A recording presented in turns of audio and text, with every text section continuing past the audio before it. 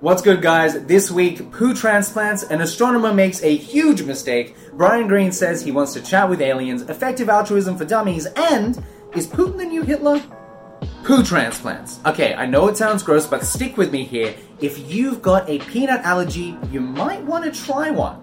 Recently, a small study was done on adults with severe peanut allergies. By giving them crapsules filled with poop from other people, the allergy sufferers were better able to tolerate those pesky nuts by the end of the trial. To celebrate, the participants were all given Reese's Pieces. Nah, I just made that part up. And if you didn't think that was good enough, fecal transplants may even help with bipolar disorder and depression. Other recent studies have found that patients given crapsules from happier donors resulted in many of their symptoms going away. Why? Well, scientists aren't 100% sure, but the link between our brain and our gut biome is only getting stronger. Only time will tell whether poo transplants are the real deal or just a load of crap. In 2020, Thomas Ravinas and his team were over the moon, excuse the pun, when they discovered a black hole just 1,000 light years away from Earth, pretty much in our cosmic backyard. The discovery caused headlines because previously the closest black hole was over 3,000 light years away. But soon, astronomers are doing what science does so well, criticizing the findings and seeing if there were other plausible explanations. A team from Belgium started picking holes in Thomas's theory and found out that he wasn't using the best telescope for the job. After the initial awkwardness and sleepless nights that Thomas had, thinking that his discovery might be proven incorrect in front of the whole world, Thomas and the Belgian team decided to work together to get to the truth. And guess what? Thomas and his Chilean team were wrong. It wasn't a black hole. It was light caused by one star slowly consuming a star next to it as some sort of cosmic star snack. This story shows something so remarkable about science. There's no room for confirmation bias. If a theory is incorrect, there's no way to hide it, and scientists can't take that personally.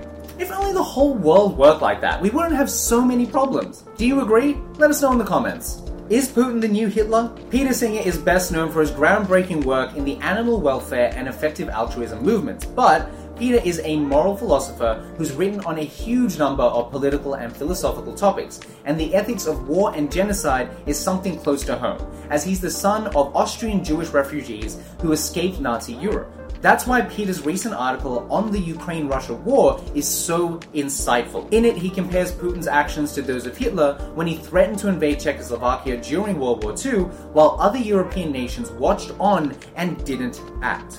Peter applies his utilitarian ethics in arguing that even though strict sanctions will hurt kind Russians who are against the war, they're the only way to stop Putin. You're invited to come speak with Peter about ethics at our events in Sydney, Melbourne, and Brisbane over the next month.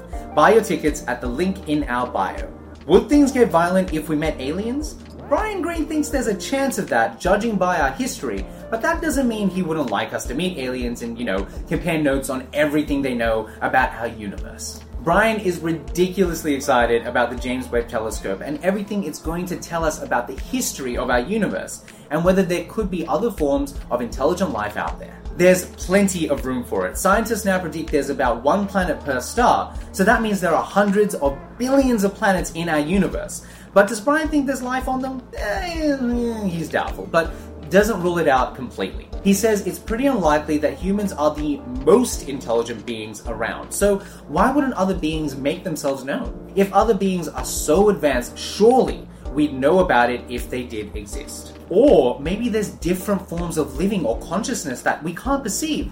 He doesn't rule that out either. If you're a space nerd, don't miss out on meeting Brian at our tour in June this year.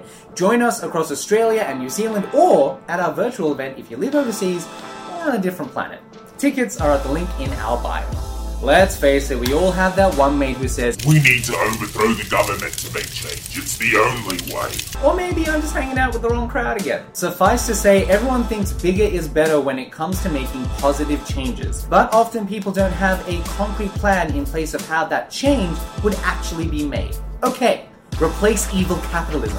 But with what? How and when? These are all questions that effective altruists take very seriously. Effective altruism is sometimes criticized for focusing on helping individuals when bigger governmental changes would be better. But effective altruism is not for dreamers. It's about focusing on issues that can actually be solved, and often small, individual changes are way easier than getting the whole government or system to change. Listen to Peter Singer respond to this common criticism of effective altruism. And if you want to know more, come and meet him at our shows at the end of the month. Tickets at the link in our bio. That's all for this week, and hopefully we see you at our Peter Singer events at the end of the month. If you haven't got your tickets yet, you can do so at the link in our bio. Until next time, take care.